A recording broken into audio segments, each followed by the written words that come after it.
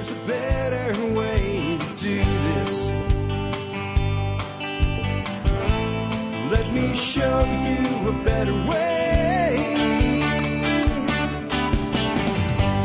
You don't have to be another face in the crowd. You don't have to live the way they tell you to.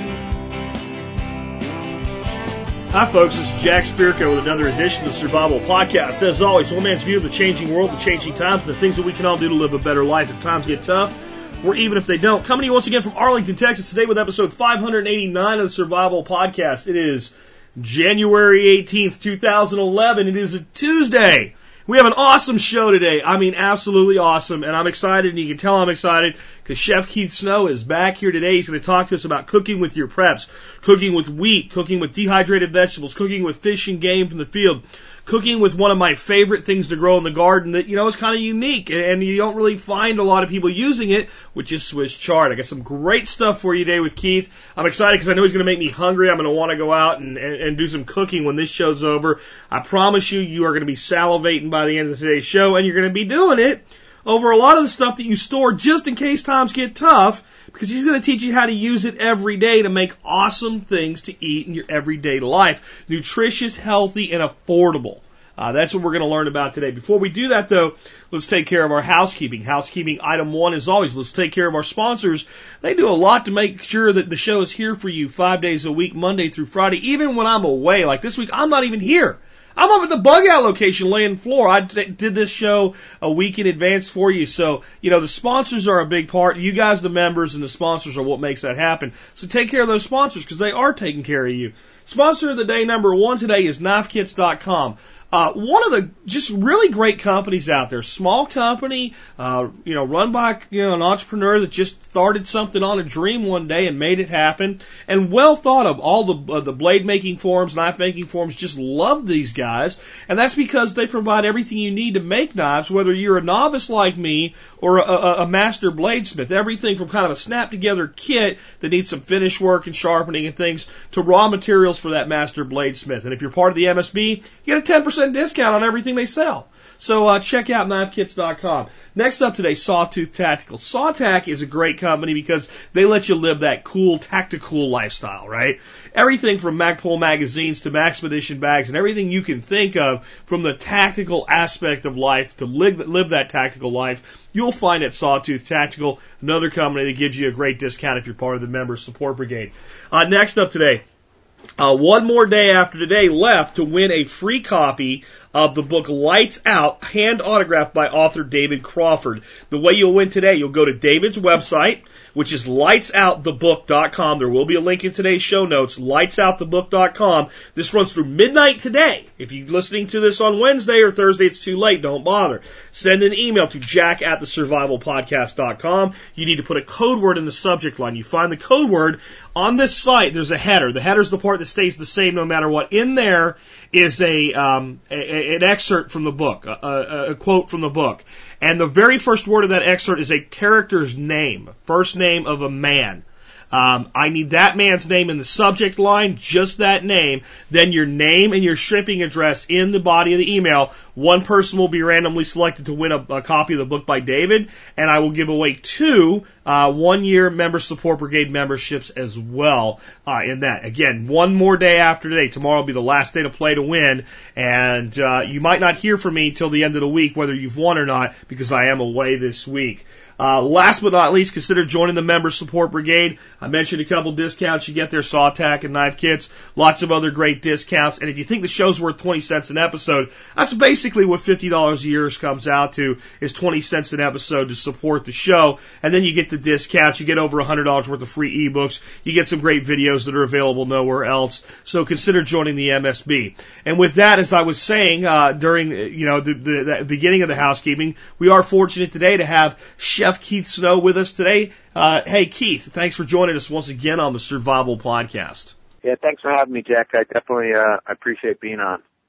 Well, cool. Hey, I know I've had you on a few times. We had you on for the Thanksgiving episode, which, by the way, we had tremendous feedback from that. We had you on once before to talk about cooking, with healthy eating stuff from your backyard. But some of the folks may not have heard those episodes. So could you give us, the the 1 to 2 minute synopsis background. Whose chef keeps snow, and how'd you end up doing something a little bit different than I guess most of your restaurant what would you call them, your brethren? Cohorts. Yeah, your cohorts. That's the word I was looking for. Colleagues. Your colleagues are out there, right? And they're plating up stuff in these expensive restaurants. You used to do that, and now you kind of do the same type of thing I do, and you're out spreading the message about fresh eating. How'd that happen? Yeah, well, it's 25-year career basically. Started cooking when I was really young, about 14 years old in New Jersey, and worked my way up the chain, so to speak, from dishwasher all the way up to executive chef of a big ski resort in the mountains of Colorado. And throughout all of those years, I studied finance and economics in college. I was an ice hockey player, and I cooked, to keep beer in the fridge and money in the pocket, so to speak. I only really got serious about my career probably in the last 10 years or so. And what happened with us is when we were out in Colorado and I was executive chefing, we wound up having our first daughter. And it was so cold. We lived at 10,000 feet. I didn't want to raise her in that perpetual winter. So having grown up around farms, I come from the Northeast, and my family, we had dairy farms, and some of my uncles raised horses. So we had pretty agrarian lifestyle. And I wanted to raise my kids in a farming type of atmosphere. So I actually flew to North Carolina, just near the Asheville area. I found a farm property. It was just, vacant land. I bought it. We moved there in 2003. We built a barn, and then we started to get into gardening and grass-fed beef, and we had chickens and dairy goats. And this was at a time when everybody was interested in the whole low-carb stuff. But we went, my wife and I, just head forth into, local cooking and seasonal cooking. And it defined my culinary style, because before that I was into all kinds of ethnic foods, and, I've got some classic French training. But local foods and seasonal cooking was not all that popular, but that's really what I decided really fit for me. And one thing led to another, and I put up a website and started, getting great response from people literally all over the world. We've got members in 140 countries, and started putting up my recipes. And then in 2006, I started shooting culinary videos. I published my first cookbook with a company called Running Press is my publisher in 2009. It's called the Harvest Eating Cookbook. It's got about 200 recipes in it. It's available everywhere. And this thing has really taken off, and the website Harvest Eating is just growing very fast. And like you mentioned, I'm a podcaster like you, and just focused on teaching people how to live a sustainable life, using local and seasonal food. So that's the elevator speech, man. Oh, that's an excellent one, and that's why I've had you on the show in the past. Why I'll have you on the show in the future, honestly, because there's a lot of folks out there that are getting into gardening, and they're cooking or they're growing things that you don't buy generally in the grocery store. You don't see them there, or even now that they're starting to come in. We're going to talk about chardon a little bit, because I asked you about that. You get some ideas for it. People are seeing in the grocery store now. It's kind of taken off, but they don't know what the heck to do with it. And there's all of these things that people store. So the reason we have Keith on today is to talk about, taking your gruel up a notch, let's say, and actually enjoying it. So all the stuff that we store and all the stuff that we grow, we can actually enjoy it, and use it. And let's start out with wheat, because I know I've got preppers out there that have like buckets and buckets and buckets of hard wheat. And hopefully they've got a grinder too, and a grinder that'll grind and a grinder that will crack, because eating wheat berries out of a bucket break your teeth. But a lot of them, I think, have no idea what to do with that stuff. It's just there encased, and actually it's one of the great foods. I mean, you talked about low carb in the past, and grains have gotten a bad rap as of late, but to me what should be getting a bad rap is bleached, nutrient deficient white flour. Whole grains are a great source of nutrients and protein and carbohydrate, good carbs. So what should folks be doing with that big, massive pile of wheat other than waiting for Armageddon? Yeah, those are great points, Jack, all of them that you made there. And, one of the things that I see, not just with wheat, but people are worried about what's going to happen with the economy, and definitely your audience, preparing, saving food, making sure that if something does go wrong, they're going to be in a good position. But I think one of the critical mistakes is for people to, like you said, store buckets of grain or have bags of dehydrated vegetables or frozen this or that and not know how to cook with it. To me, one of the things that I'm really trying to do with my audience is make sure that people are becoming proficient cooks in using these things because, God forbid something happens, you don't want to all of a sudden be in a position where you don't know what to do with these things. And you mentioned wheat. A lot of people don't even know what a wheat berry is. So your audience is probably a lot smarter than the average people, and they've got these wheat berries in storage. And the reason that they're whole like that is because once you grind wheat or just about any grain, it's really going to go bad quick. So they're generally stored in 5-gallon buckets with Mylar. As a matter of fact, I just got a 5-gallon bucket just the other day. And there's a lot of things that can be done with wheat. And for sure, what I'd like to see people do is become proficient at using it. And a couple of ideas, like you mentioned, you definitely need a grinder, because if you try to take those wheat berries and, put them in a coffee grinder, you're not really going to get a complete grind. You're going to have some, flour or powdery mixture, but then you're going to have a lot of cracked grains, which are going to give you kind of a weird texture.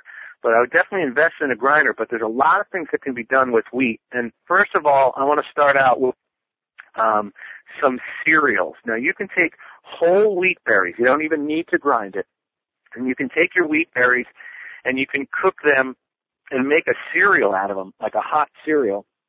They take a while to cook. And these things, this isn't 10 minutes. They're going to take, 35, 45 minutes, something like that, to become tender. But what I like to do is to take, let's say you take a couple of cups, and we'll provide the listeners some recipes to use, but let's say you take a couple of cups of these wheat berries. You can put them in a pot, and this is where you definitely want a tight-fitting lid. And you can make a mixture of water, and I like to use whole milk, with a teeny bit of sugar, and you cook these things down, and this is a great thing to do as far as being prepared for breakfast. You can make a whole pot of these wheat berries, and once they're cooked down, they're going to release quite a bit of gelatinous material. They want to thicken up, sort of like oats. If you cook oats, you'll kind of find they get a little gluey. Is that the gluten that you're seeing come out when you do that? Right. That's the gluten, and it tends to thicken it up a bit. But making these hot cereals like that, once you have it cooked, as far as storing it, you can take it and portion it up into things that can be frozen, whether it be plastic bags or little Ziploc freezable containers. You can store it for later, but just having it for breakfast is incredible. What I like to do is, you mentioned that it's whole grain. It's got a load of nutrition in it because the grain is intact. The bran, the endosperm, really all of the nutrition is in the part that's usually removed. And, people use a lot of, like you mentioned, just white flour. Most of the nutrition is taken out of that. But these wheat berries, they are an unbelievable energy source. And what I like to do is, once I have them cooked down, and we like to pre-cook a whole pot of them, and then we keep it in the refrigerator, you can take it out, and let's just say you've got them cold or already cooked. You take them out, and you put them into a sauce pot, put half a cup of milk, bring it up to a boil to reheat it, and then you put it in a bowl. I like to put a dollop of full-fat Greek yogurt and like a teaspoon of maple syrup on there, and you've got just an unbelievable breakfast. And people that haven't tried wheat berries, same thing with steel-cut oats. They have a really nutty flavor. It's very flavorful. It's got a great texture. And, right now, obviously, we're in the middle of the winter. I couldn't think of a better food for breakfast, because not only is it warm, it's filling, but it does have a lot of sustained energy. And you had mentioned, the carbohydrates and all there. When you eat that, it's going to fuel you for a good long time, because you've got the bran and the endosperm. All of that nutrition in the whole grain is going to keep you going for hours. It's not going to be that, if you have like a bowl of cornflakes or something, you're going to get that quick little burst, but in 40 minutes, You're going to feel hungry. You're going to have kind of a caffeine crash, so to speak. But when you eat these wheat berries like that, these hot cereals, you can have a nice, long, sustained, full feeling, and they're just so nutritious. And that's definitely one way to cook with them. Have you ever done that yourself? Absolutely, and I was going to want to point a couple things out. One, the reason you get that sustained energy there is because it's what nutritionist and well-known author Tim Ferriss would call a slow carb. So the carbohydrate is there. If there's a certain number of grams of carbohydrate there, or a certain number of grams of carbohydrate in a cornflake, the same number of carbs are there. It's the body has to do work to access it. So it's almost like taking a time-released capsule versus a pill that just dissolves and goes in your system instantly. You get that sustainment over time, and that way you don't get peaks in your blood sugar. So you're not going to get real fat eating this. I mean, people have gotten this carb thing on their mind where if I eat carbs, I'm going to get fat. And if you go look at the places where people live on grains like this, there are not a lot of fat people running around. The other thing I wanted to point out to folks while we're listening here, a great place to go and get a small amount of this to try these things with before you buy a 50-pound sack or get your 50-pound sack shipped to you is Honeyville Grains. And for those in the brigade, you guys get a discount there of 10%, so make sure you get your discount. But I'm going to have Keith keep going on here and tell you some other things you can do with wheat. But if you're not sure on something and you're not sure you're going to like it, go out and get a couple pounds of it in a can and try these recipes, figure out how much of it you're going to actually use, and then stock up based on, and that's why we have Keith on today, to give you these ways to actually use this stuff. So you want to give them some other things they can do with it? And I mean, what you're talking about is great. Another thing I've done real quick is if I want to make a little bit of like what you're talking about, and I don't want to sit there on the stove with it, I'll take like a real thick insulated thermos bottle, throw some wheat in there, boil some water, dump that in the thermos bottle, put the lid on it, and let it sit overnight. And you wake up in the morning and it's perfectly cooked. And that's a great idea. But I've never tried like what you're saying, like throw some yogurt and some maple syrup on there. That kind of take it up a notch. Sometimes I throw fruit on there. But the thing that made me think of too is we got a lot of beekeepers. I'm sure that honey would just go awesome with that. Yeah, absolutely. Honey on top of Greek yogurt is a very classic combination. But like you were getting into the fruits, think seasonal. Like the wheat is a staple. You'll have it year round, but if you're in the summer, you could put things like peaches on there. If you're in the middle of the winter, I like to put prunes and raisins and pears, things like that. But another thing that you can do with that, I'll switch gears from a hot breakfast. I'm going to stay with the theme of using the whole wheat berry. And your point of the sustained energy release is really critical because, like you said, it doesn't give you that huge spike in your blood sugar, so it's perfect for, maintaining your health. But I like to also cook these things and then use them to make a salad.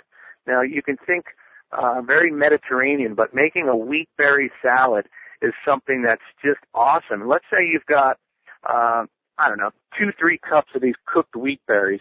Now, these you would want to cook just with water. You wouldn't want to cook them in milk. But let's say you've got them cooked and you put a little bit of salt in these. So they're cooked down, they're soft. Now you can toss like a French mustard vinaigrette and toss some vinaigrette in there, and you can put in all types of vegetables, a little bit of minced onion, some garlic, some fresh mint, and then you can put shredded carrots in there. You can dice up fruit like cubed cantaloupe and melons, things like that. You can put in leeks that have been sautéed ahead of time, and you make this wheat berry salad. And I'm pretty sure I've got a recipe for it on my website at Harvest Eating, but if not, I'll make sure that your listeners get one. But now you're talking about an unbelievable sort of like a spa dish. It's going to be low in fat, really nutritious, filling, and have great flavor. And what's even more important to me is the texture. People don't pay they don't pay enough mind to texture in cooking. And these wheat berries, they've got incredible texture. And when you put that French mustard vinaigrette and then all of these other things like onions and garlic and maybe some sautéed leeks and a little fruit and some fresh herbs in there, you've got an incredible meal. And it's great for a picnic. It can be made ahead of time. You can take it out for a picnic lunch.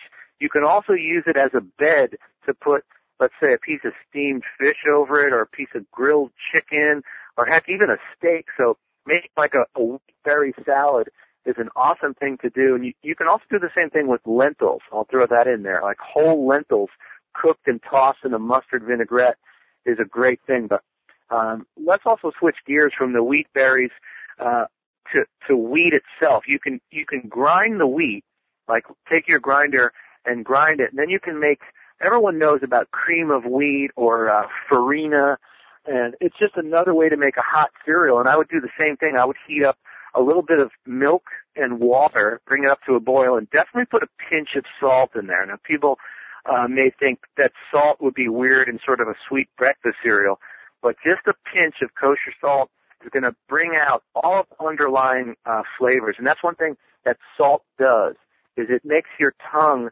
able to taste more things. So put a pinch of salt in there and cook the ground wheat. And once that water and milk comes up to a boil, you put a little salt in there. You can put some sugar. Then you put the wheat in there and you just stir it. It's going to slowly absorb up all of the liquid, and you're going to have like a whole wheat cereal. And again, you can dress that with anything. You can put raisins on it. You could put a little bit, I like to just take heavy whipping cream once it's cooked and just pour a little bit of whipping cream over the top, maybe a sliced banana, and now you've got a really great hot cereal. So those are a few things that you can do with the wheat. And also, I definitely would encourage people to take their preps of wheat berries, learn how to grind it, and learn how to make breads and muffins, pastries, things like that, because making bread is a critical thing to do with wheat berries. And I just actually shot a video the other day, Jack. I'm going to be posting it, and I'll make sure your listeners have access to it. And it shows a very simple whole wheat bread. Now, this one does have some bread flour in it, which is not a whole grain, but it also has whole wheat. It's about 33% whole wheat. And you can make bread that's just killer if you use, freshly cracked whole wheat. And that's another thing. So what you're doing there, just so I get this, because I think this is pretty much what I do. You're doing about a third of it from fresh ground. And then you do right. 2/3 of your typical white bread flour. And that lightens it, but it also lets you use your wheat, and it brings that nuttiness and all in there, because pure whole wheat bread can be kind of heavy. So you're bringing the white flour in to lighten it, but you're keeping, and instead of just using off-the-shelf ground 6 months ago wheat flour, you're bringing that fresh ground wheat in with the off-the-shelf white flour.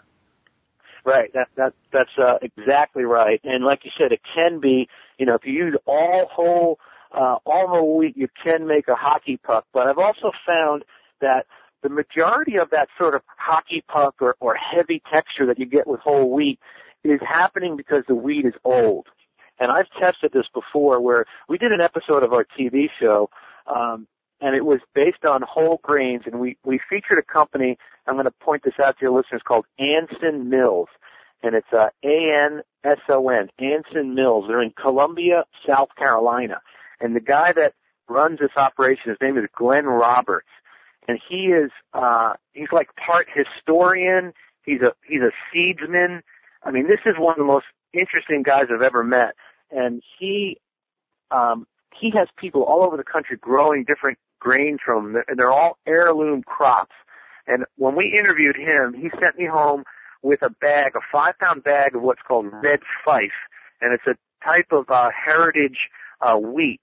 And he ground it right there in front of me, and I took that wheat home, and I was testing bread recipes with it, and side by side, I would use whole wheat that came in the 5-pound bags from the store.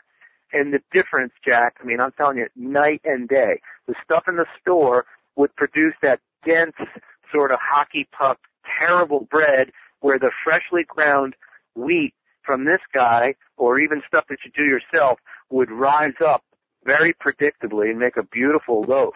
So a lot of it has to do with the wheat just kind of being old. So yeah, I think a lot of it has to do with using pre-ground, because the wheat has a tremendous shelf life. But it's like coffee.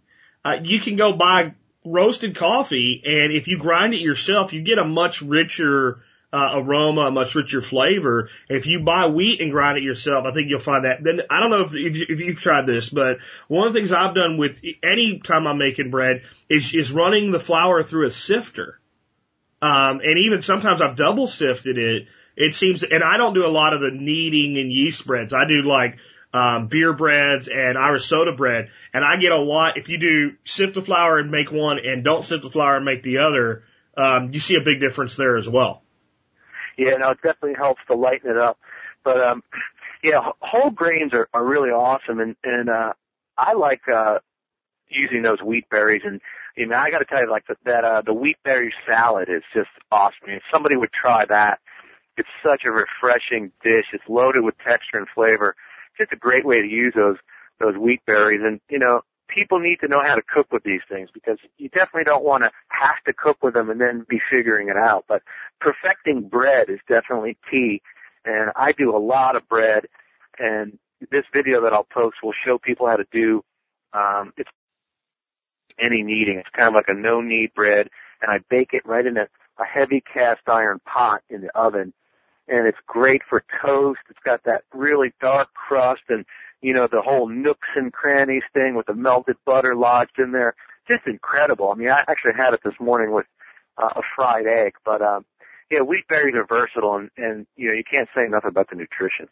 Awesome. Well, let's kind of keep the ball rolling here and let's talk about chard.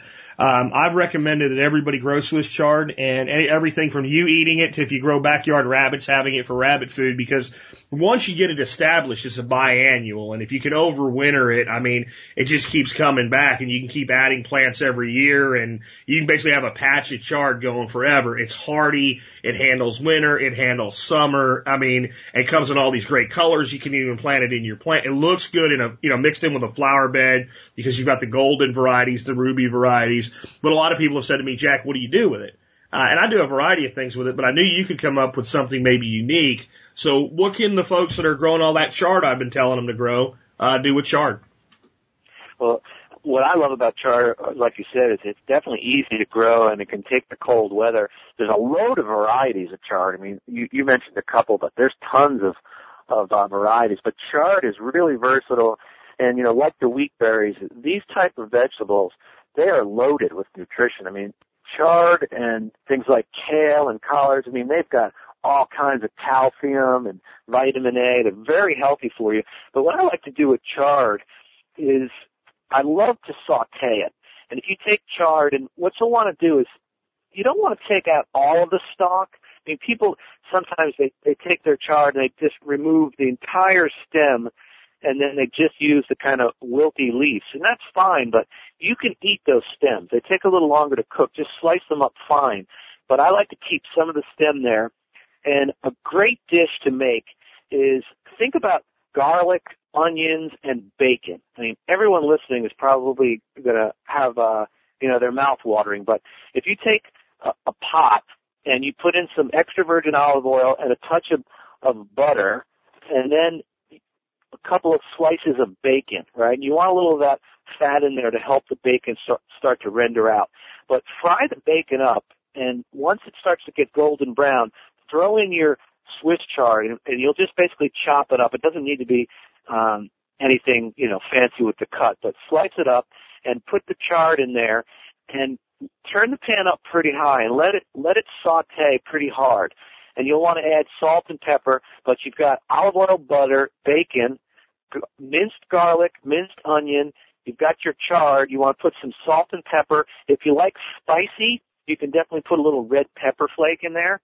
But let that saute for a few minutes, and then what I like to do is put a little bit of chicken stock in it, cover it, and turn the heat down, and let that simmer for a little bit until it gets tender.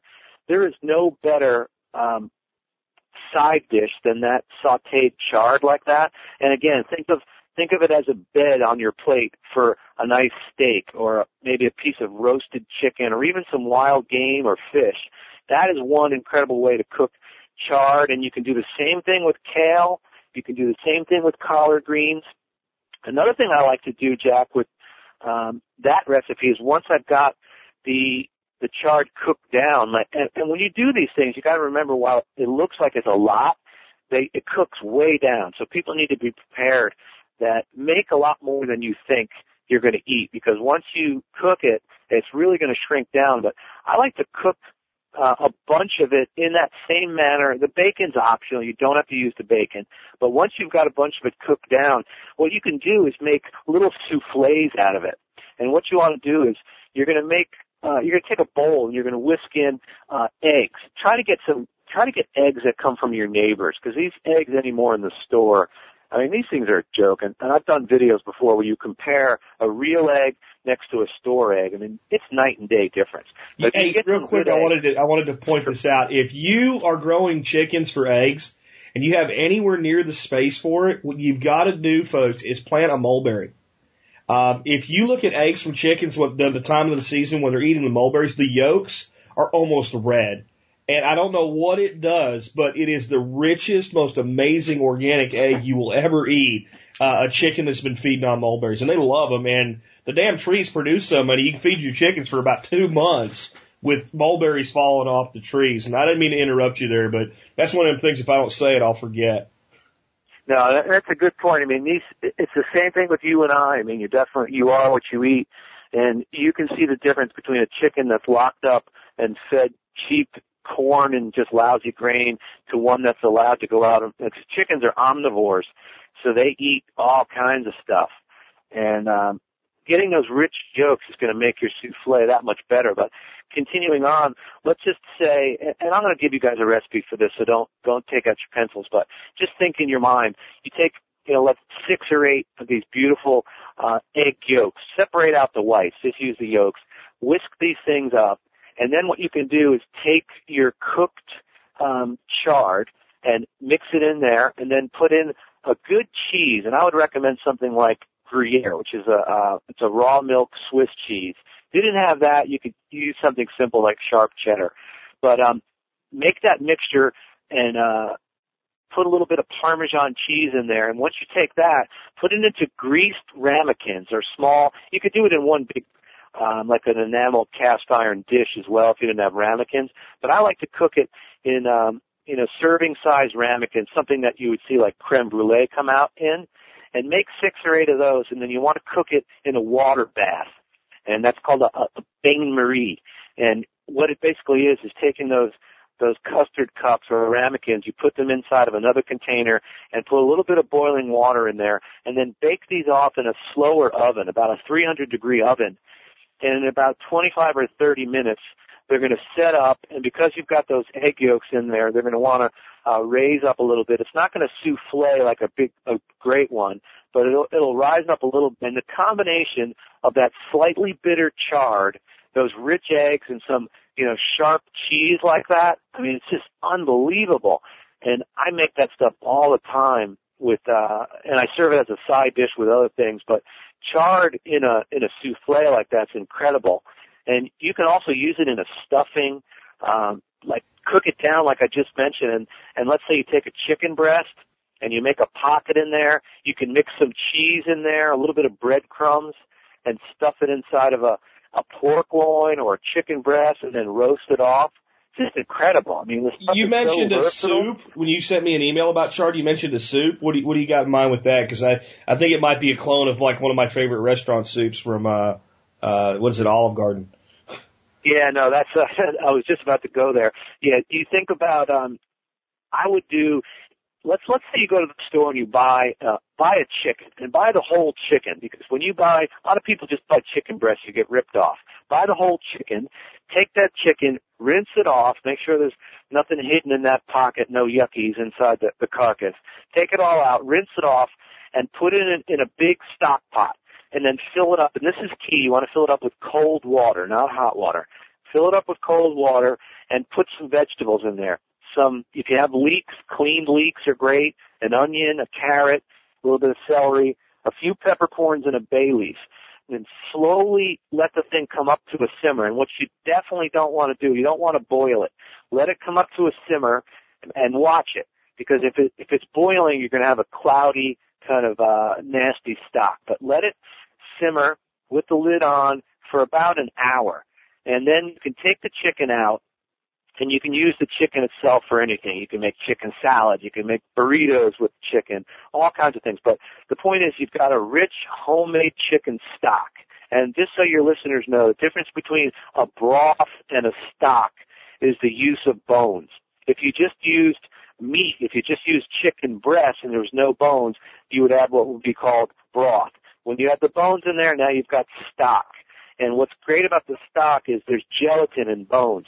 And when you cook that chicken for a good hour, you simmer it really slowly like that, the gelatin, which is very healthy for your body, is going to get into that stock. So now once you've got that stock, then you'll set that aside, and then you'll take a pot, and you're going to saute, onions and garlic with a little bit of carrot and celery. And once you get a little bit of color on that, just start to color, throw in a bunch of raw chard that you've sliced up and washed. And definitely be careful with chard because it grows, in sandy soil. It's got a lot of places where dirt likes to hide. You want to give it a nice, careful rinse in cold water. Anyway, you put a bunch, like a lot, and you really fill the pot up with this sliced up chard. Let it saute for a little bit, and then cover it up with the chicken stock you just made. Make sure you're seasoning this with a little bit of salt and pepper, and then take 2 to 3 russet potatoes. Don't use any other kind. Don't use red-skinned or Yukon Gold. You want the russet potatoes because they've got a lot of starch. Peel them and put them in. You only need to halve them. Put them in halved. Let's say 4 potatoes. You cut them in half. There's 8 pieces. You've got the broth, the aromatics, and the chard. Put a cover on that. Let it come up to a boil, then turn it down to a simmer, and let that cook for about an hour. And when you're done cooking it, take the lid off and take your potato masher and go in there and just press down and mash the potatoes. You don't want them, totally mashed. You just want to break them up, and they're going to break up because they've cooked for a while. And then, Jack, you serve that, and you can put a little bit of Parmesan cheese on that, or you can float some extra virgin olive oil in it. Let's say you put a big bowl of it. Just take your really incredible extra virgin olive oil and put a little drizzle of that over top with a little pinch of good Parmesan cheese, and you have an unbelievable dish. That chard with its slight bitterness and all that nutrition, it's really deep and green. You got the homemade chicken stock, the potatoes that are kind of that they're broken up because you didn't dice them, you didn't cut them perfectly. You let them just kind of get soft, and you hit them with a masher. They're going to have all that gorgeous irregular texture. You've got some aromatics in there. It's unbelievable. You want to talk about a good warming soup. A chard and potato soup like that with stock that you make, it can't be beat. You see, every time I bring you on this show, halfway through the show, you're just killing me. And I wonder what I'm going to cook today. Seriously, I mean, you're the only guy I know I can bring on to talk about wheat and talk about making wheat cereal and to make me hungry. And that's awesome. And that's what I'm saying is, folks, if we get creative with this stuff. And the other thing is, you guys are always asking me, how do I share prepping? How do I get people on board with what we're doing? Well, if you bring them over to your house, you serve them that. That's going to lead to the question, how the hell did you figure this out? And, well, I grew that out in my yard, and maybe even you grew your potatoes or you got them from the local market or whatever. And when you start having conversations about how to put together meals and you start talking about the components, it leads you into, well, we grow a garden, this is part of, and also what would be an uncomfortable spreading of the message becomes very comfortable because food is the most social the best social lubricant I know of. If we can get people eating together, we can have all kinds of great conversations, and I'd love to have some conversations over a bowl of that soup. Let's move on, though, because I got a lot of stuff here I wanted to talk to you about today. I also have a lot of folks out there that I've kind of encouraged, get out there, get that 22 or that 20 gauge or that 12 gauge, learn how to hunt. Go out there and feed yourself. And I don't think, there's a lot of things you can hunt in some areas, but not others, like pheasants. There's limited places you can hunt for pheasants and all, but just about anywhere in the United States, people that are going to go out there and small game hunt, which is a great entry into the sport, are going to have access to either squirrels or rabbits or something damn close. It might be something, maybe it's a marmot. But whatever you can do with a squirrel, you can do with a marmot, folks. It might sound a little weird, but these small animals in this common genre, they all have very similar flavor profiles. So I've got a guy out there with a mess of squirrels or a mess of cottontails. Keith, what are some ideas you have for that? Well, coming from the South, we've got a famous dish down here called Brunswick stew, and it's kind of funny, but it's one of those recipes that people, it comes down through through the family, and they put their own spin on it. But basically a Brunswick stew is like a tomato-based stew. It has different in it, whether it be butter beans or you could even put lentils in it. But it's basically like a tomato-based stew, and oftentimes you're going to see it made with squirrel meat or rabbit. Sometimes people put pork and beef in it, but it's definitely best. It's definitely best with squirrel. And you know, like you said, I mean, squirrels are everywhere, and those little things taste incredible in a Brunswick stew. Their meat has a pretty good richness to it, and this is an easy-to-make stew. And you can find, you know, we'll link up a recipe, but there's tons of different methods to make it. But it's just like any other stew.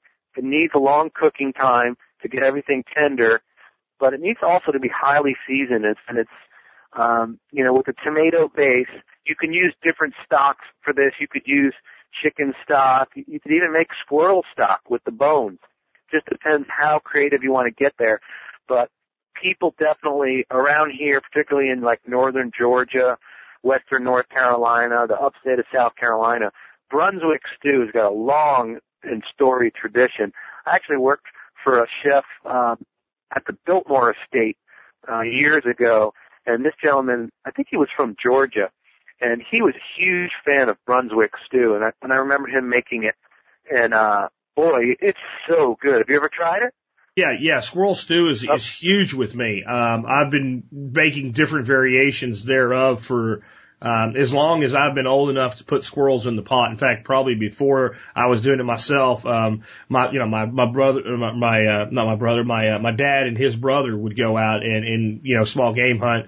And they mostly hunted for grouse and pheasants, and they would shoot squirrels and rabbits as they came across them and bring them home and clean them. But they were just kind of like they'd throw them in the freezer and, you know, maybe throw them in a browning bag and throw them in the oven. And I'd always heard about this stew, so I kind of took my stew recipe from the way my grandmother would do it with beef, and she wasn't about cooking up rodents. So I just watched what she did, and I would cook rabbit and squirrel the same way. And one of the big traditions in kind of the northeastern woods I don't think we really called it Brunswick stew. If there was very similar, is we would take a rabbit and 3 squirrels maybe, and we would make a combination of those. And it was kind of, you know, whatever you happen to have. If you had a bunch of rabbits, you do it with rabbit. If you had a bunch of squirrels, you do it with squirrels. But if you had both, you'd do a mix. And there is a difference in the meat. I think it's the person that eats it often that would be able to tell you the difference when it's in pieces off the bone floating in the stew. But the rabbit has a lighter, closer to, they say it tastes just like chicken, it doesn't, but closer to chicken. And the squirrel has maybe, I don't want to say gamey because that gives people the wrong idea, a richer, darker taste. I guess rabbit's more akin to white meat chicken and squirrel's more akin to dark meat chicken, I guess. But yeah, that's how I would say it. It's kind of like it has a sort of like the chicken thigh sort of thing going on, and I think chicken thighs are way better than breasts. So. I agree. I always like the darker meat. The other thing I've done with squirrel and rabbit both, and rabbit you can get away with just straight doing it if it's a young rabbit, but an older rabbit or a squirrel, what you really want to do is if you have a good old fashioned pressure cook them for about 15 minutes to tenderize them some, and then roll them in whatever you would fry chicken in, whatever your fried chicken recipe might be. And fry them till they float, just like you do a piece of chicken. And you want to, with squirrel and rabbit, it's a big animal. So obviously you want to, you know, especially rabbits, you want to quarter it up into, you know, individual sized pieces. But that's a real simple, and I mean, I fed it to people that, like, the only reason they knew it was squirrel is because you got this little weird shaped leg, you know, instead of a drumstick. But if you can get people to give it a shot, generally, I haven't met anybody that would like a piece of fried chicken that wouldn't like a piece of fried squirrel or fried rabbit.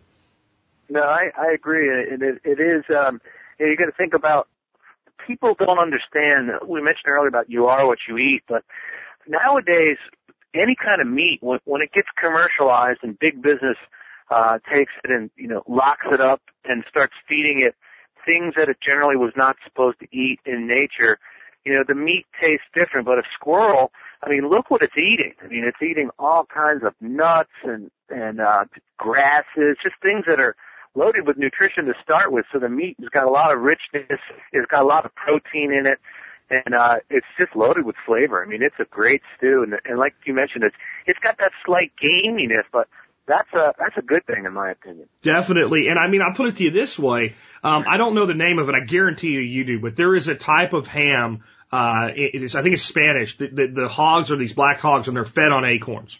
And it's very expensive. Yeah. I can't remember what Serrano. It's called Serrano ham. It's extremely expensive. Like you buy, the people in Spain, they go into these, like we have like a beef jerky shop. They have like a ham shop, and they go in and they buy a piece of ham, cut off the ham, for a snack. And it's like, the American equivalent of like $19 a pound for this ham from a street vendor who's slicing one small piece off and handing it to you. And the thing that makes that ham so amazing, a big part of it is that huge diet of acorns. Well, you shoot a squirrel in October, November, December, January, it's an acorn-fed animal. And it's not the same thing, but there is something about animals feeding on acorns that makes the flavor of the meat better. I was talking about this recently, I think, on the show, where I grew up in a place where we had really two kind of areas we would hunt. We had farmlands and we had woodlands. And if you hunted even like venison out in the woodlands, where the animals were browse fed and acorn fed, compared to they're not being like fed like they do down here in the South with a deer feeder, but they're raiding the farmer's field and eating the shell corn. The animals from the farmlands had a lot of fat. The squirrels, the rabbits, deer, all of them, more fat on them. And it's not the intermuscular fat like beef. You'd skin them, and they'd have huge fat reserves kind of floating outside the muscle, between the skin and the muscle.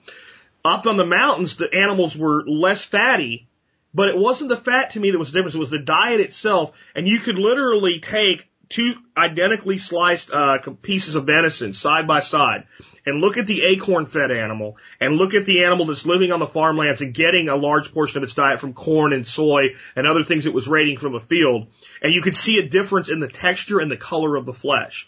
The stuff from the mountains was a darker red, a denser texture, and it came through when you cooked it. Especially, you got to be careful with game. You know this because you're a classically trained chef and all. I know this because I'm a country boy that eats this stuff. You can't overcook it. You can't get paranoid with game and think because it's game, it's less clean and it needs to be cooked until it's gray. And that's, I think, a lot of people that have eaten venison or any kind of game and said, I really didn't care for it. It's because the person that cooked it was freaked out about it being game and murdered it with heat. And your comment about the difference in the quality of the meat, I feel much safer eating squirrel or deer off a mountaintop than I do a chicken from a processing plant.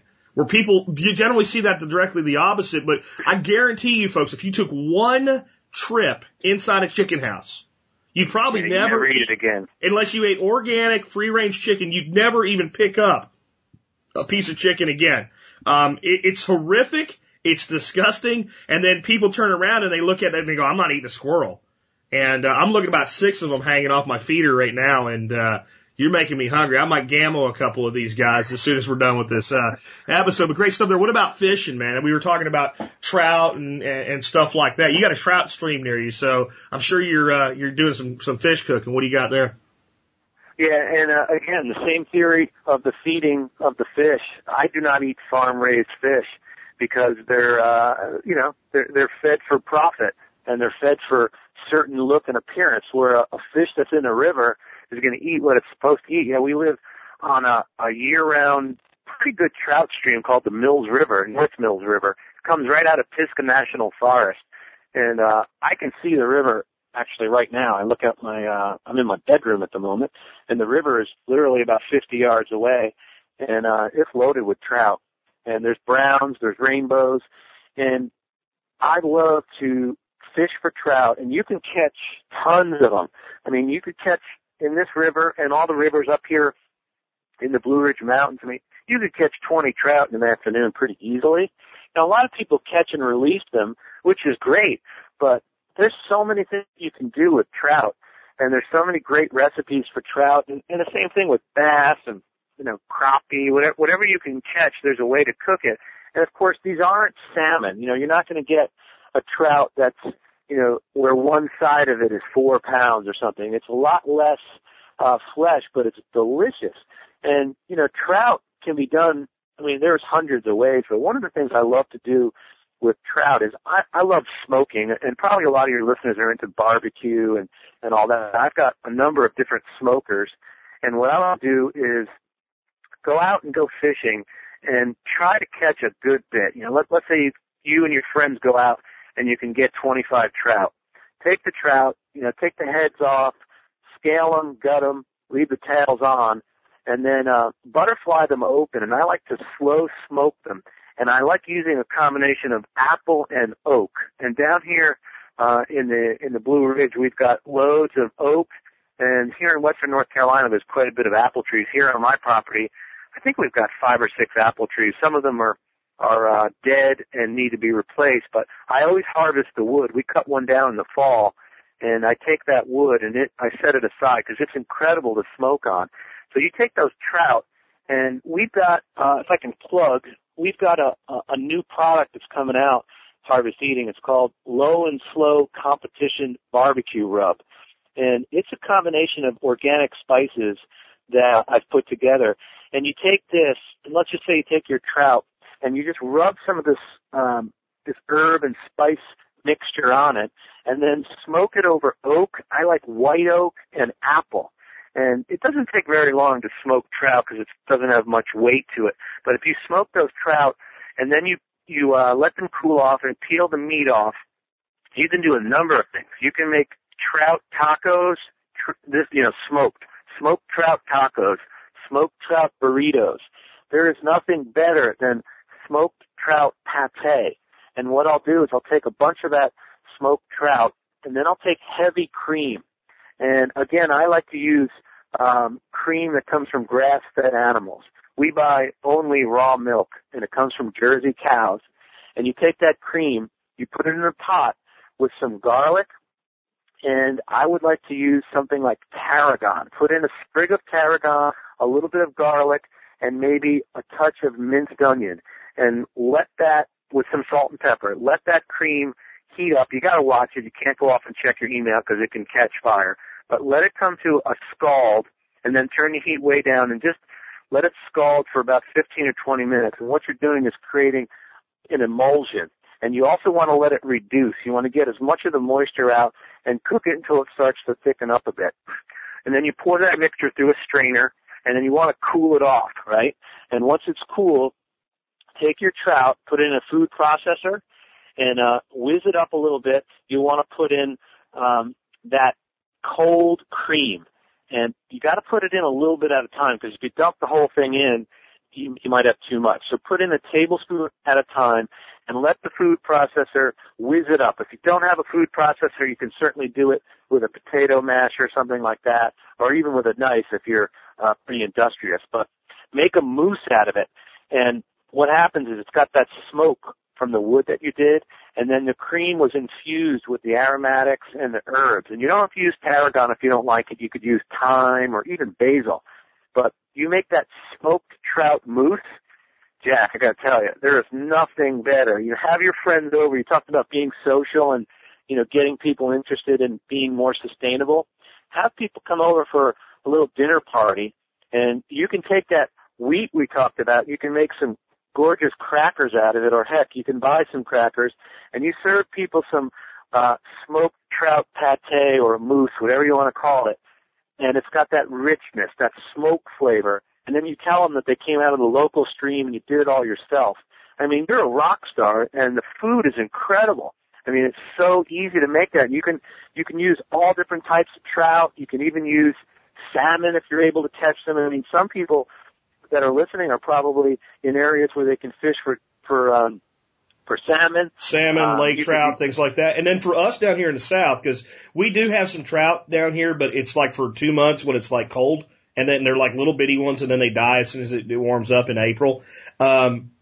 Everything that Keith said about trout with smoking them, some fish don't smoke well, but catfish, you got to skin them, unlike the trout where you leave maybe the skin on. But catfish smoked, you can do all of that with it, and catfish smokes. It's one of the best fish for smoking there is, in my opinion, because it's got enough fat in it to handle the smoking without drying out. So that sounds awesome. One thing I've done, you can do this with trout, you can do this with any fish.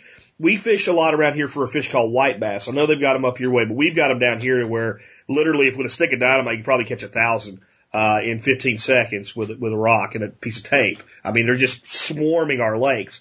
And they're a fatty fish with a different kind of fat. They do not smoke well. They're great for frying. Same with striped bass. But one of the things we've done with them, we just have a few, and we don't want to really, batter them up and all. You just take them and fillet them. And then you use either olive oil or butter and brush the one side with them. And a little bit of herbs, salt, pepper, whatever you want in there. I usually do like basil, salt, pepper, and a sprinkle of paprika. And just throw it straight. Well, you gotta leave the skin on to do this. Throw those fillets straight on the grill. Good hot grill. Never cover it because you'll overcook it. And just cook it till the skin crisps up, almost like a little bowl you're gonna eat the flesh out of. And that as simple as it is, and that can be done on a campfire. Yeah, no, that you mentioned the striped bass here in the like the upstate of South Carolina. There's a lake called Lake Hartwell and Lake Jocassee, and they're loaded with those striped bass. And that's a versatile fish. I like the idea as you were mentioning. We love to fry it. I mean, fried fish is awesome, and striped bass is so good fried. And we used to up on Cape Cod. My brothers have a boat up there, and in the summer we go up there and there's a short window where you can catch striped bass. But those things are so good. The only problem with it is if you're not there in time, you wind up catching nothing but bluefish. Yeah. But bluefish lend themselves really well to the recipe I just described. Smoked bluefish are awesome. But taking striped bass, what we used to do is we would catch these things, we would fillet them right there on the beach, and we would go right home and make striped bass sandwiches. And we basically just make a light beer batter with a little tonic water and a little bit of beer and some either rice flour or all-purpose flour, and then fry those things. And, just put them on a homemade bun with a nice thick slice of fresh summer tomato, a little bit of cheese, like a piece of jack cheese, and some chopped up lettuce. Man, there's nothing better than that. I love a fish sandwich. I want to talk about dehydrated vegetables before we move on, though. I got to throw one out on the fish. If you ever just want to, folks, be a little bit indulgent with frying fish, take egg dredge and dredge your fish, your fillets and egg, and roll it in good shredded Parmesan cheese. And then you got to fry that at like a lower temperature, like 300, 315, or it'll overdo it. But basically, you end up with this crusted egg batter with Parmesan. And I mean, if you want low carb, that's as low carb as it gets, but it's not something I would eat every day. In fact, we do fried fish. A lot of times we'll do like good old fashioned cornmeal batter, maybe some tempura batter and this. And we do them all, at the same time in different batches when we have a bunch of people over. But that's one I just wanted to throw out there. I don't know if you've ever done anything with frying with Parmesan on it, but I didn't believe it would work. And my good and late friend Hal Dodd, God rest his soul, showed me that one because he was big into the low carb stuff. And I'm like, that can't possibly work. I figured the cheese would just melt away in the deep fryer, but it doesn't. The big thing with it is and I think a lot of people would have more success with their frying. Do your egg dredge, do your roll, put it on a plate, stick it in the refrigerator for about 15 minutes or 30 minutes or even longer before you fry it. And it seems like more of the batter stays on the fish if you do that. Yeah, that's a great point. Yeah, even battering it up and then putting in the freezer for 30 minutes before you fry it. But one thing to point out with the Parmesan cheese is, and bear with me, my little son has just come in. Hey, sweetheart. No worries. He's welcome on the show too. Yeah, he's a survivalist. Sorry, just 1 second. Yeah, buddy, you can't cry when I'm trying to have an interview. Sorry, Jack. Don't worry about it. Take care of what you got to do. I have an editing program. He's okay. One thing with the Parmesan cheese to note is if you buy the stuff in the green can, which I definitely don't recommend, what they're doing to that is you'll read in there, it'll say anti-caking agent. And they use cellulose. And cellulose is basically, they get it from harvesting corn stalks and all types of starch, and the cellulose keeps it from caking. But if you use that and you fry with it, it burns. Absolutely. So if you're going to use Parmesan cheese, sorry, Jack, hold on. No worries. If you're going to use Parmesan cheese, grate it fresh, or buy, the real deal stuff that doesn't have the anti-caking agents in it. And then it is great. It's also awesome for like oven baked chicken. you make a batter, and you put, a breading, and you put Parmesan cheese in it, and then you do baked chicken. Awesome, with some fresh herbs in there. Makes a great snack. Absolutely. Cool, man. So you're getting at the end of an hour here. I did want to talk a little bit about dehydrated vegetables and using those with some cooking ideas as well, before we wrapped up today though, because again, I've got so many people gardening now. I know from just feedback, we have tons of people that have gone out and bought, Excalibur dehydrators or have built solar ones in their backyard. They're putting up large amounts of vegetables. And again, that's great, but I get a lot of great results cooking with them. And I don't want people, just because they'll store forever, not using them. I mean, if you're growing food, you're doing all this work, you're putting it up, and then, it's January and it's hard to come by some fresh cut peppers, that are local and all, but you're not going to make a salad out of a dehydrated pepper and eat it raw. It just doesn't work out. A lot of stuff you can cook with it though. You got some stuff for us on that?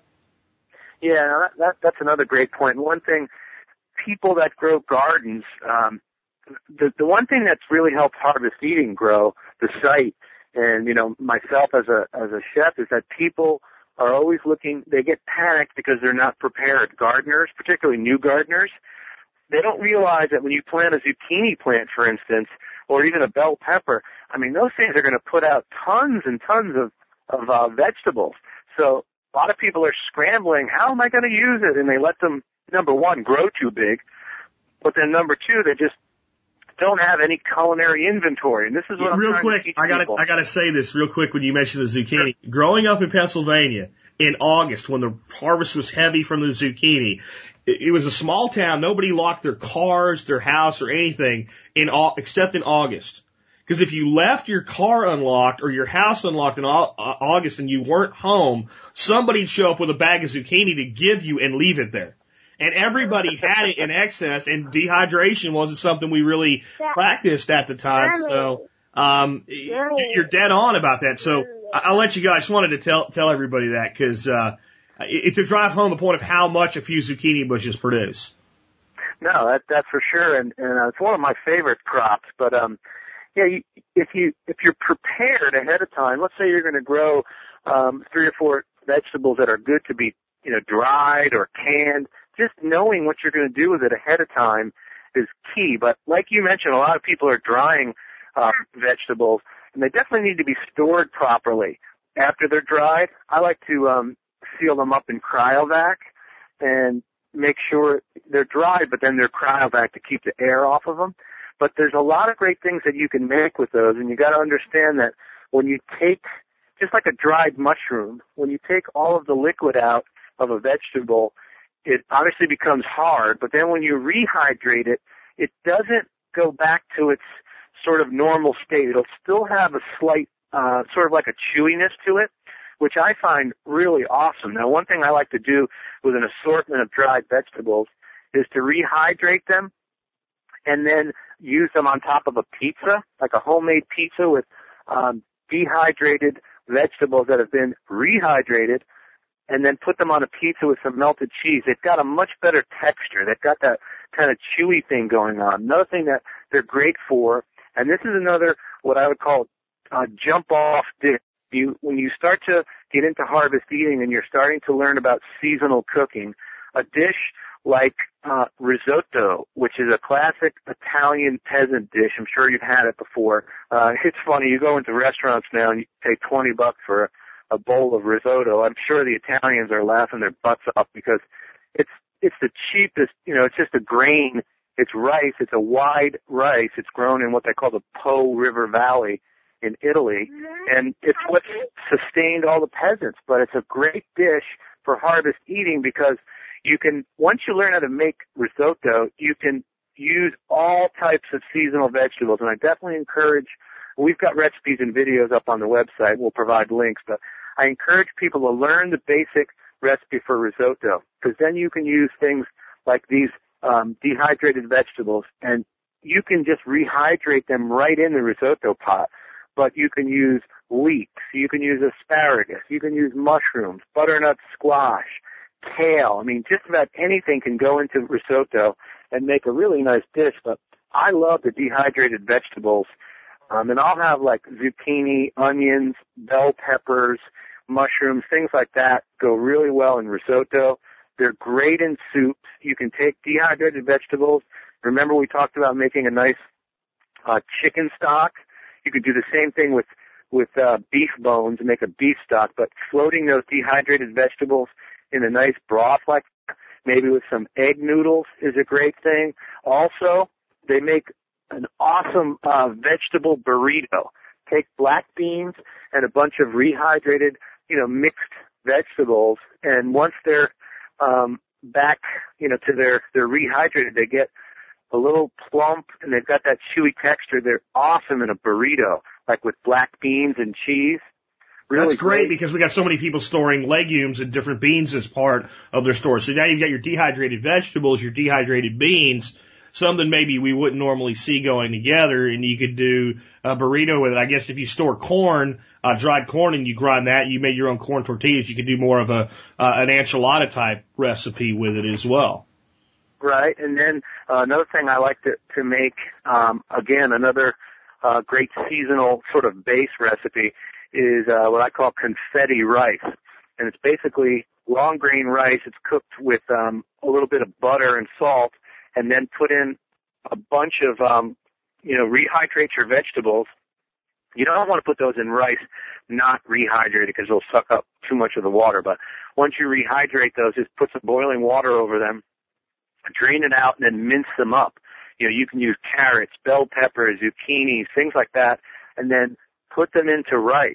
And instead of just having plain white rice, you've got rice that, number one, is cooked with a little butter, but then has all these colorful vegetables that came out of your garden. And you can make that year-round. That confetti rice is a great tweak. We eat a lot of black beans and rice around the Snow household, and you've got to make rice taste good. I mean, it's such an easy, and a lot of people store rice too, but having a way to cook with it, again, increasing your culinary inventory, trying these things. That's what I encourage your people to do, is try these recipes now. Don't wait until you're forced to kind of cook on your own. Get into it. It's social. It's the best thing you can do for your own health, is to learn how to make these dishes, these soups, these stocks, these rice dishes. All this kind of stuff is going to make you much healthier.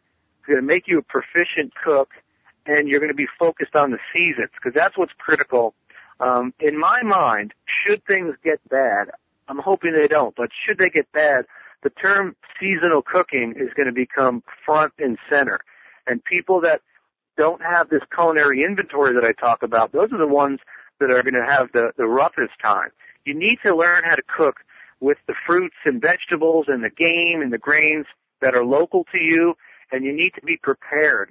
I know you're a big gardener, Jack, but you probably can foods. You probably dehydrate foods. Absolutely. So you got to plan ahead of time. That way, when you have a crop, you're going to have things to do with it. One of the things I'll kind of totally go off track here. We're looking at a Jersey cow, and I went to see it just last Saturday. It's about a 4-year-old Jersey cow that most likely we're going to buy and put it out here. But when I start to milk that cow, I'm going to know ahead of time how to make butter, which I know how to make, yogurt, which I know how to make, creme fraiche, cheese. So I'll have a way to use up these valuable resources.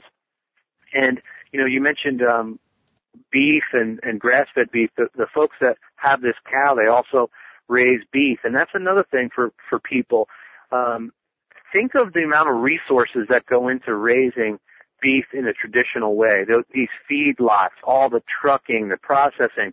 It's a very unsustainable practice, and the meat really isn't any good. I mean, if you're honest with yourself, no, those cows. It's not. You go to the nice, expensive supermarkets and you see the beautiful red meat. That red color is not what that meat looks like. They've added coloring and blood back into the meat with agents to hold the blood in the meat. If you go to like your supermarket, you see that nice piece of steak, and you go down to where the manager has the specials where they're clearing the meat out, where the meat's been there a week and they need to get rid of it. The color that meat looks like, that drained color, that's what the pretty one looked like too before it was treated. When you get real good quality meat, it looks like that. That's what they're trying to do. They're trying to make it look like that. There's so much garbage. And I hate to put it that way, but there's so much garbage in our food supply. And I can't say that we're realists, so I can't say that we're 100% organic with all our meat use, but we try to get as much free-range, grass-fed, organic meat as our diet as we can. We hunt, we fish, we bring the garden in so that when we are eating the piece of chicken that came from the normal shelf, it's the exception rather than the rule, and we feel so much healthier and so much better. And on your comments with the dried vegetables, one thing I want to throw out there is, when you're cooking with them and you're putting in the soups and all, it's real logical that you just dump all the vegetables in the water they soaked in there. When you're doing something like a pizza, which I've never thought of, or anything where you're reserving the water that the vegetables rehydrated in, and because you're not going to dump the excess water on top of a pizza, obviously it's going to make it all watery. That juice that comes off of those vegetables, put it in a jar, put it in the refrigerator, use it the next time you cook. When you rehydrate vegetables next time, folks, especially if it's more than one, it's like some peppers and carrots and celery or whatever, taste the water after the vegetables have rehydrated it. The flavor that you have there, you don't want to throw that away. It's so valuable to cook with. And another one I'll throw out that I do all the time, I'll go and I get, pull out my dehydrated vegetables and go, what do I feel like today? Some mushrooms, some celery, some pepper, some onion, throw that in a little dish, rehydrate it with water, and then make an omelet with it. I mean, it's so simple, and I can actually eat peppers from my garden in February then. And that's something that normally I wouldn't be able to do. Yeah, that's a great point, and that's one thing that us chefs are taught to do is, you mentioned the liquid. When you go, a lot of people will steam broccoli or, cauliflower, whatever you do, that steaming water, or even if they boil it, that water has got a lot of nutrients in it, it's got a ton of flavor.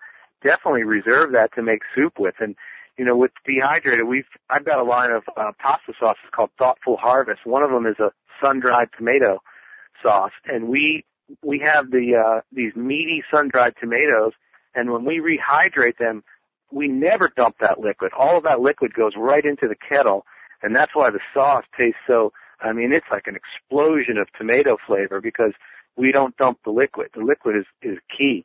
And I wanted to jump back over to the beef, Jack, because you're making a lot of good points. And if you look at, like I said, the way that beef is produced being so unsustainable, and you talk about buying the beef in the store, one thing that the listeners could be aware of is if you go to the supermarket, there's going to be some beef in there that's prepackaged. And that's the beef that's branded, and I'm not going to mention the names, but it comes in a little styrofoam pack, and it's got the plastic over it, and it's got a label, and it's a company. Those are definitely the ones to avoid, particularly in the big store. We know what the big store is. That's all over the country. Don't buy the meat that's in their trays. Those styrofoam trays, that's the stuff where they use like a technology where it goes under pressure, and they force that kind of red liquid in there to make it look red like that. Because if it doesn't, meat in a couple of days will start to go grayish brown, but they want it to look red, so they're definitely chemically enhancing it. But the way to avoid it is don't buy the stuff that's branded and packaged. Buy the meat that looks like it came from the back where they sliced it up and put it in a regular tray. But stay away from that, plastic covered meat, because that's definitely the bad stuff. The worst of the worst.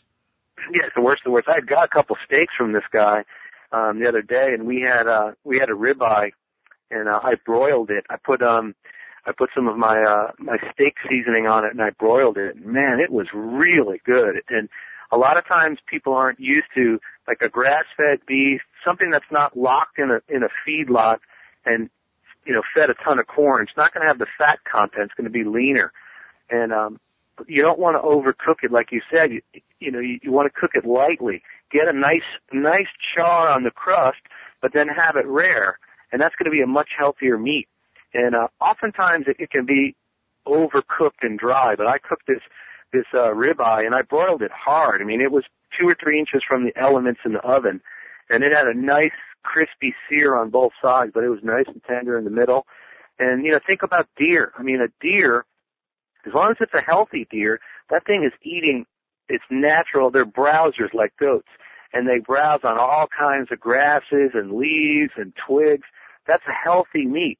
It's not locked up in a feedlot and just jammed full of corn and other garbage. I mean, you wouldn't believe what they feed what they put in those feedlots, those feeding operations. I met a trucker one time. Unfortunately, I know what they put in there. Because I've seen it, and I mean, I don't think people realize this. Cattle come from Northern Europe. They all go back, all these different breeds of cattle that we're using for meat animals today. There's some that are out of the sub-Saharan Africa area and stuff like that. But most of what's become the cattle that we're growing today have their roots in the white ox of the European forest. The cattle are supposed to live in the forest. They're supposed to come out to the edge of the forest and browse the edges and live on acorns and things and everything else. And the cattle love this stuff. They basically they're the animal that spread the forest. They would keep eating away at the edges of it and then, manuring it and fertilizing it. And they were actually the catalyst that spread nutrient and grew the forest. They're not meant to live on corn in a feedlot standing shoulder to shoulder. It's not a natural state for the animal in any conceivable fashion. And to think that they're going to produce the quality of meat for you that they would in a natural environment where they're free range is insane. It's like expecting to get water out of a mud puddle and have it taste like water out of a spring. It's just not going to happen. No, that's exactly right. And people, they don't really want to hear it, and they don't want to kind of see what the truth is. But those animals, they were not raised. They're not designed or whatever. Some people believe in intelligent design, others in evolution. Whatever you believe in, you can say to yourself, a cow is not designed, like you said, to be jammed into a muddy feedlot and to be eating corn. It's just not what the animal is meant to do, and that produces a very acidic rumen. Cows they're ruminants. They like to chew their cud, and when that rumen, when their stomach has too much acid in there, the animal is constantly in a state of sickness. That's definitely not what you want to do with a deer or an elk or buffalo, whatever it might be, even cow that's out on the grass and, like you said, along the edge of the forest, eating some leaves and nuts and things like that. The meat is much healthier. There's a company called Caw Creek, and it's C-A-W, Caw Creek, and this is a guy named Emil D. Felice. He's in St. Matthews, South Carolina. I've interviewed him for my TV show. He raises pork, and your point is well taken. These pigs, they live in the forest. They can come out and get a little grass, but they're basically a forest animal. And I've been there to see these pigs, and they're unbelievable. I mean, they're scratching their bellies on the trees. They're eating grubs and worms and hickory nuts, things like that. And this guy's got this pork, and it's world-class stuff. And he ships it through the mail. You can buy, I think it comes in like 50-pound packages, but you can get all different cuts. But, again, you try some of this pork, and then you try some of that lifeless stuff that you get in the supermarket, and the difference is night and day. And I'll throw something out there. Again, being a realist, sure, I eat pork from the supermarket because I can't, buy this other stuff all the time. But when you are going to buy pork from the supermarket, a lot of people are buying pork tenderloins. Definitely don't buy the ones that are pre-marinated because they're just pumped up. God knows what the hell's in there. Yeah. The cheapest crap, I know what's in there. The cheapest crap they can get, and they're probably full of sugar too, because sugar and fat together are addictive, and that gets you to come back and buy more from, whoever it is that packaged it up. It's pretty nasty, the state that we're in today. And I've always found this crazy. You got these hog farmers, and they're using antibiotics and immunizations and all this additives to the feed to get the pigs to grow fast and to be healthy, right? Because they don't want them sick and falling over and dying. And then we got ranchers in South Texas, and they would look at a farmer that says he has to do this to keep his hogs healthy like he's insane because they cannot eradicate them. They're running around out on these ranches in this harsh environment.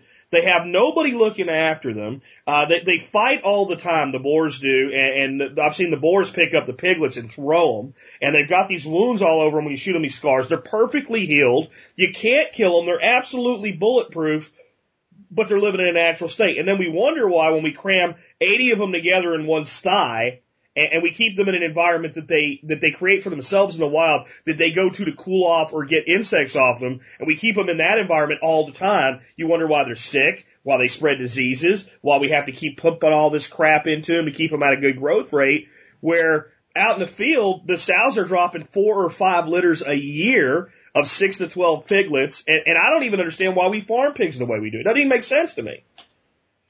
Yeah, coming from North Carolina, this is hog heaven here, and luckily I live in the western part of the state, but down east, along the Cape Fear River and all down there where there's a bunch of these hog farms, I mean, it's a pretty sad situation, not only for the pigs, but the people that live around those places, because it's the amount of waste in these lagoons filled with liquid manure, pretty horrible stuff. But you know what? Let's switch up the talk here, because we're making people not hungry. Think about that chard and potato soup and a nice how about some smoked trout pate and a glass of wine. Let's close like that, Jack. Absolutely. Or let's go ahead and take that good organic or wild hog. Let's make some hot, nice, spicy sausage out of that, and let's add that to your chard and potato soup. And there you go. Tusk it with it, and I think that would just throw it absolutely. It goes from a side dish to the dish, and just throw it over the top. So yeah, I do want to kind of wrap things up now. So as we're wrapping up here today, I know, Keith, you always kind of like want to leave stuff behind for the audience. You come up maybe a special on a sauce or a seasoning, and you usually give a discount on something or another, or tell people to get your book. And you gave out all these recipes. You kind of have a way you want to do that to make it easy for everybody this time. Yeah, why don't I do this, Jack? I'm going to take all of these recipes, because they're kind of all over the board, and rather than have people, search and try to find them, I'm going to put together a Word document that has all of the key recipes that we spoke about, and then they can just, you can put it up on your site or whatever, and then they can just download it, and they'll have all those recipes in one document. That's awesome. And then I definitely want to mention to the listeners that I put together some great specials. If you click on the ad, because I'm now one of your sponsors, if you click on the ad on the TSP homepage, you'll see Harvest Eating there. We've got some pretty steep discounts for the memberships there.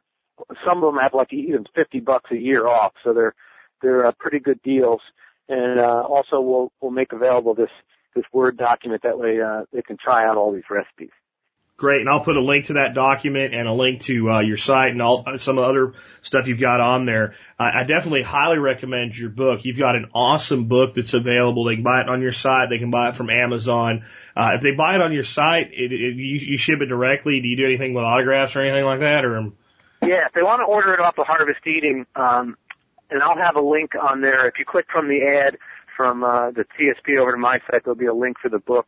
But I'll definitely personalize it and autograph it and ship it directly to people that buy it. But yeah, the book is really great. I mean, it's my own book, and obviously I wrote it and I see it all the time, but the emails that come in from people that have that book, they just love the book. It's a really great book. It's a big book. It's like 300 pages. So it's kind of like the seasonal cooking Bible, if you will. So I definitely I think people will be thrilled with the book, but we'll sign those and ship them direct.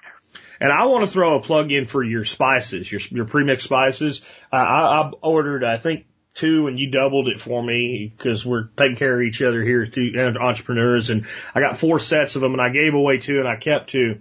And you mentioned your Montreal steak seasoning, and that is probably one of the best steak seasonings I've ever used in my life. I just had a listener stop by the house, and I made up some grass-fed ribeyes we did on the grill. That I coated on both sides with that Montreal steak seasoning. That is absolutely phenomenal. The herb de Provence stuff is really awesome too. Actually all of it's good, but those are the 2 that I've, kind of played around with the most. And I don't know, man, when I tried the Montreal steak seasoning, I was like, that's Montreal steak seasoning, but I almost know if you can call it something else, because when people hear that, they think of the little thing from McCormick that comes in a jar or something like that. And yeah. there's a relationship there, I guess, because there's some of the same ingredients, but it's a very divorced relationship. It's so much more fresh, and the peppers and the salts, they come through on the meat, and it, I get the grill like lightning hot and sear the steak, and it just goes into this caramelized black crispy, and you said make people hungry at the end. I'm doing my best here, and making myself hungry. Probably eating steak tonight now. I need to go take something out of the freezer. Those are great.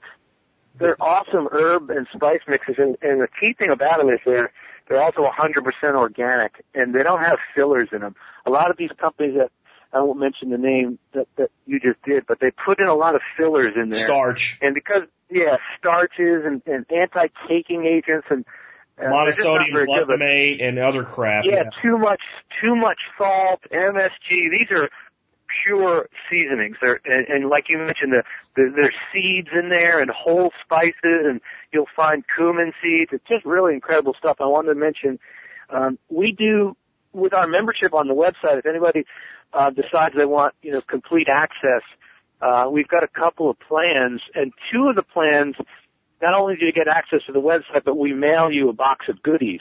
And we've got an annual plan where you get some of the Thoughtful Harvest pasta sauce, and I think you get 3 full-size bags of the spices and the membership. And then we also do a lifetime membership, Jack, and with that, you get lifetime access to the site, and you also get a signed Harvest Eating Cookbook, 4 jars of Thoughtful Harvest pasta sauce, and 6 full-size bags of the spices.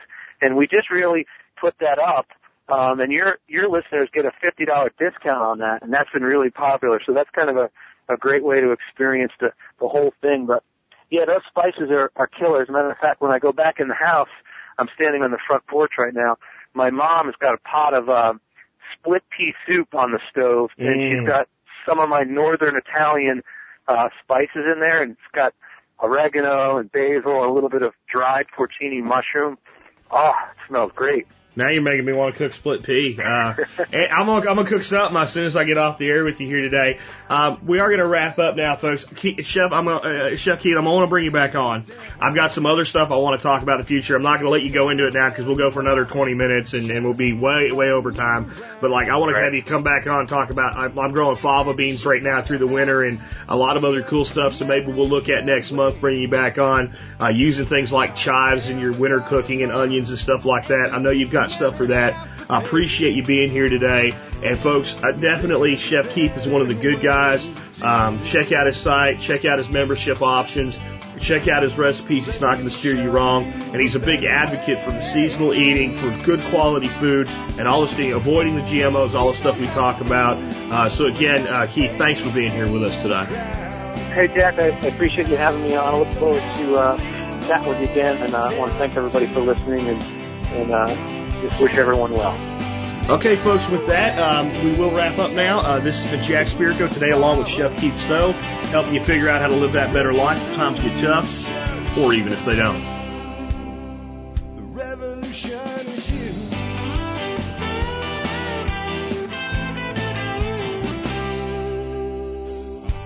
It's in our food these days, it's on our TVs.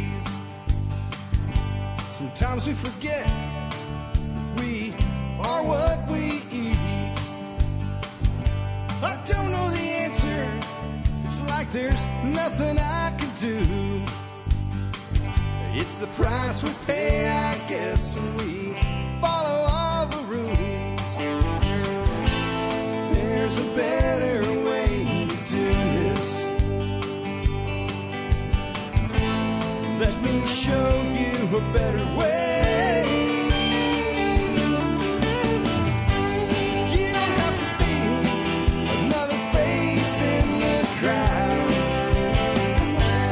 Don't have to live the way they tell you to. Make your own way and the others will follow. Revolution is you. Revolution is you.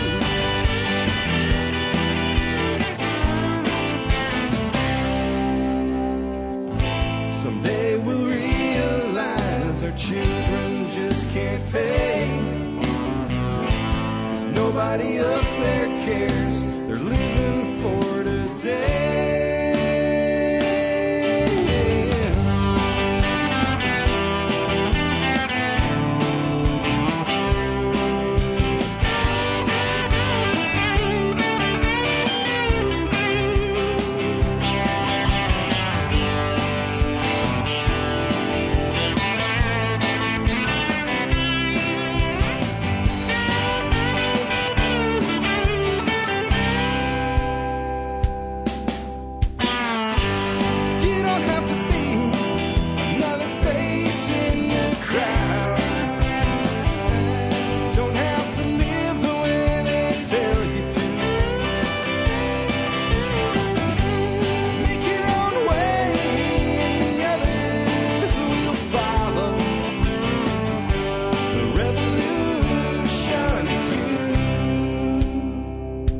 revolution is you.